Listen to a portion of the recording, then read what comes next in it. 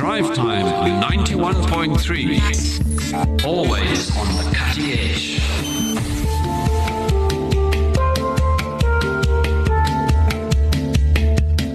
Voice of the Cape Drive Time it is 0829 913 913. That's where you can query, comment and criticize. Tanzanian President John Magufuli has died.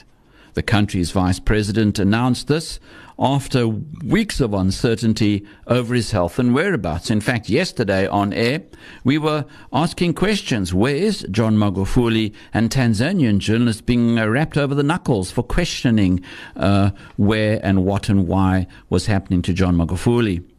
He had first, according to reports, been briefly admitted to the Jakaya Kikwete Cardiac Institute on March the 6th, but was subsequently discharged.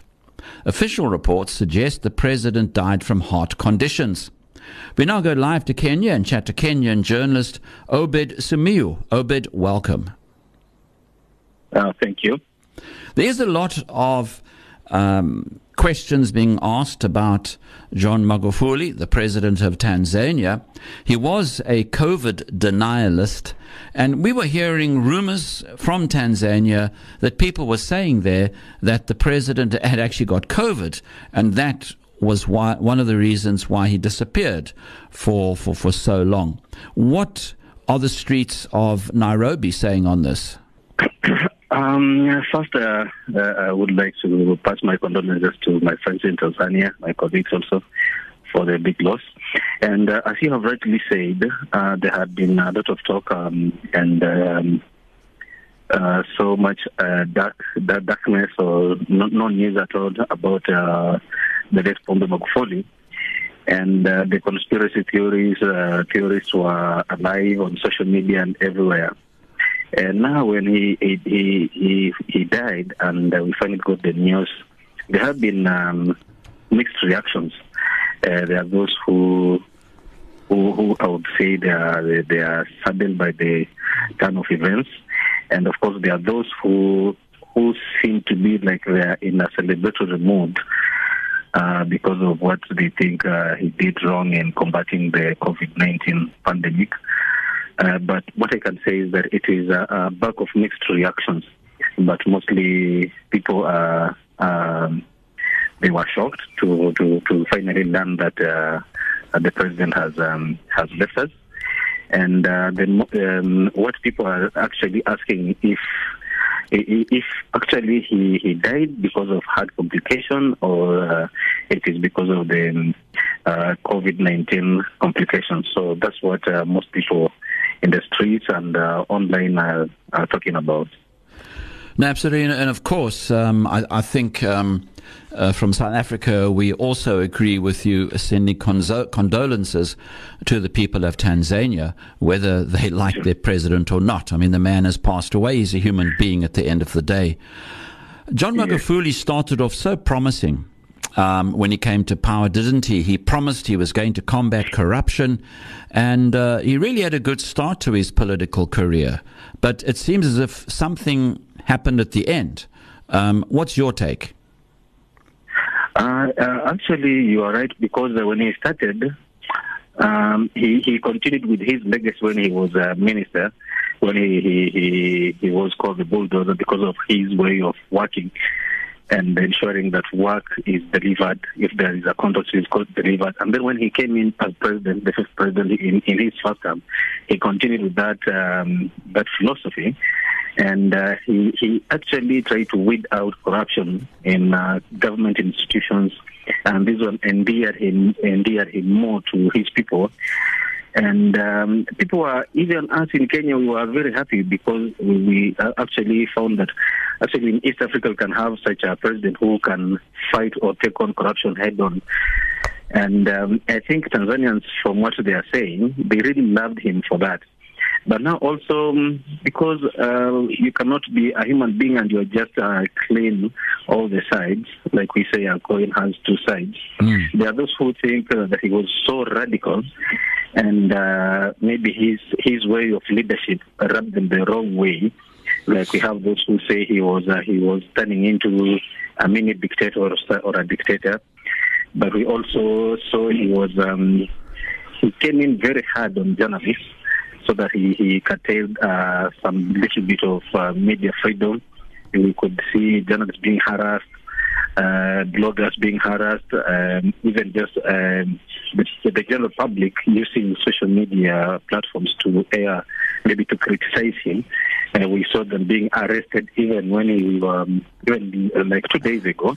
There are some guys who were arrested because they said he was dead. So, and he also came so hard on opposition. He was ruthless against his opposition, and his main challenger. We know what happened to him. We don't know if he was involved in the shooting of Tundu Lissu, the main opposition, but he claims it is Magufuli's government that rained terror on him. So there are those who said he started to slip into a dictatorship. But majority of Tanzanians and those in East Africa, generally we remember him as a person who was steadfast in his leadership, and especially when he tried to fight corruption from the top down. Yeah, I mean, obviously, anybody fighting corruption in Africa is going to get the attention of the people. Yes. I'm sure you'll agree with me, whether it's South Africa, whether it's Nigeria, whether it's Kenya, whether it's Cairo, wherever it is. It certainly is music to our ears. Where do you think Tanzania is going to go from now? Because sometimes when a country's had a very strong leader, and yes, John Magufuli was a strong leader. I mean, you knew what you got when you saw him. You knew what he was about. But is there anybody qualified to take up the slack, to take his place, and to keep Tanzania on an even keel? Because this can be a problem sometimes. Indeed. We are still waiting, like their constitution says, when the president ceases to be in office, his VP takes over. But we are seeing the day is almost coming to an end, and his VP, Dr. Suluhu, she has not yet been sworn in as the next president. So we, personally, I don't know what will happen because we don't know what was happening between yesterday when she announced the passing on of his boss. And about if we have a strong leader, I think by having selected Madam Suluhu, I think the late Magufuli knew what she has, and I think she will make a good president. And also I know she will face a lot of challenges because, bearing in mind, she will be the first substantial female president in the East African region. I think she will face a lot of challenges, but I believe and trust she will be a good leader to steer Magufuli's legacy and all the other presidents like Jakaya Kikwete's philosophy and Julius Nyerere's philosophy. I think Tanzania will be in good hands with Madam Suluhu.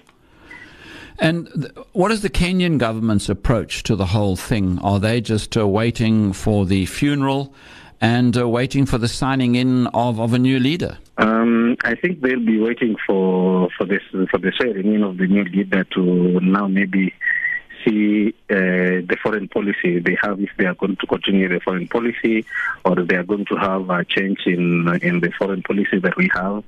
Because of late, these two countries, Kenya and Tanzania, their relationship hasn't been that smooth because of a few issues. I think our government and our president, Uhuru Kenyatta, being now in leadership of the East African community, I think he will be greatly involved in the transition process in his capacity as the leader of the East African community. But like a country per se, I think we'll wait for the Tanzanian government to get their leader in, and then they can now restart their relation. Yeah, because I wouldn't really have a definite answer for the government, but I think that is what they will have to do.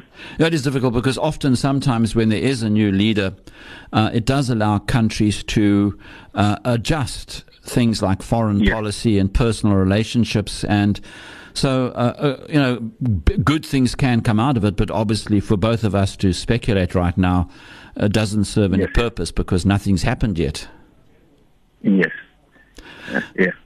So when we look at the situation that we're facing, John Magufuli has passed on.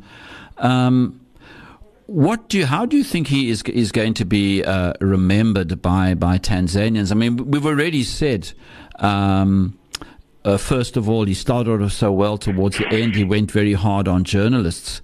But how is the media going to see him now? Is media freedom going to improve now that John Magufuli has passed on in Tanzania, or will the hatches still be down?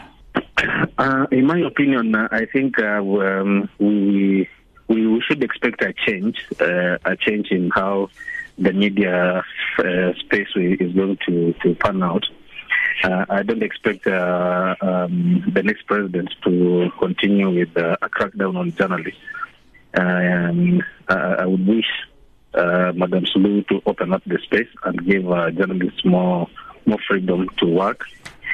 Even foreign media houses, I think they'll be happy to get their space to work freely and fairly without being intimidated. And also, I would wish for the government, the next administration, at least to ease working situation, even especially for permits for foreign journalists, so that it should be easier for me to fly into Tanzania from Kenya and work freely as a journalist, provided I am an accredited journalist, and I give out my credentials.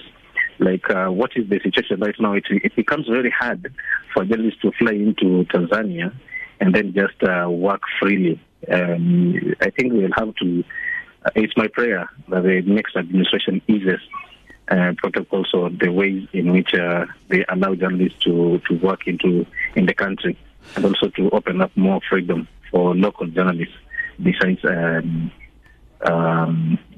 journalists. Also, I would maybe he goes slow on cracking down on dissent, mostly opposition leaders or critics, who, of course, a government cannot just function without having critics. So I think they'll give also space for critics to operate freely, unless they are going overboard. And let's hope all of this happens. And Obed, you can be on the next plane to Dar es Salaam. Who knows? Obed Simiyu, Kenyan journalist, thanks for chatting to us. Okay, I appreciate it. Drive Time 91.3.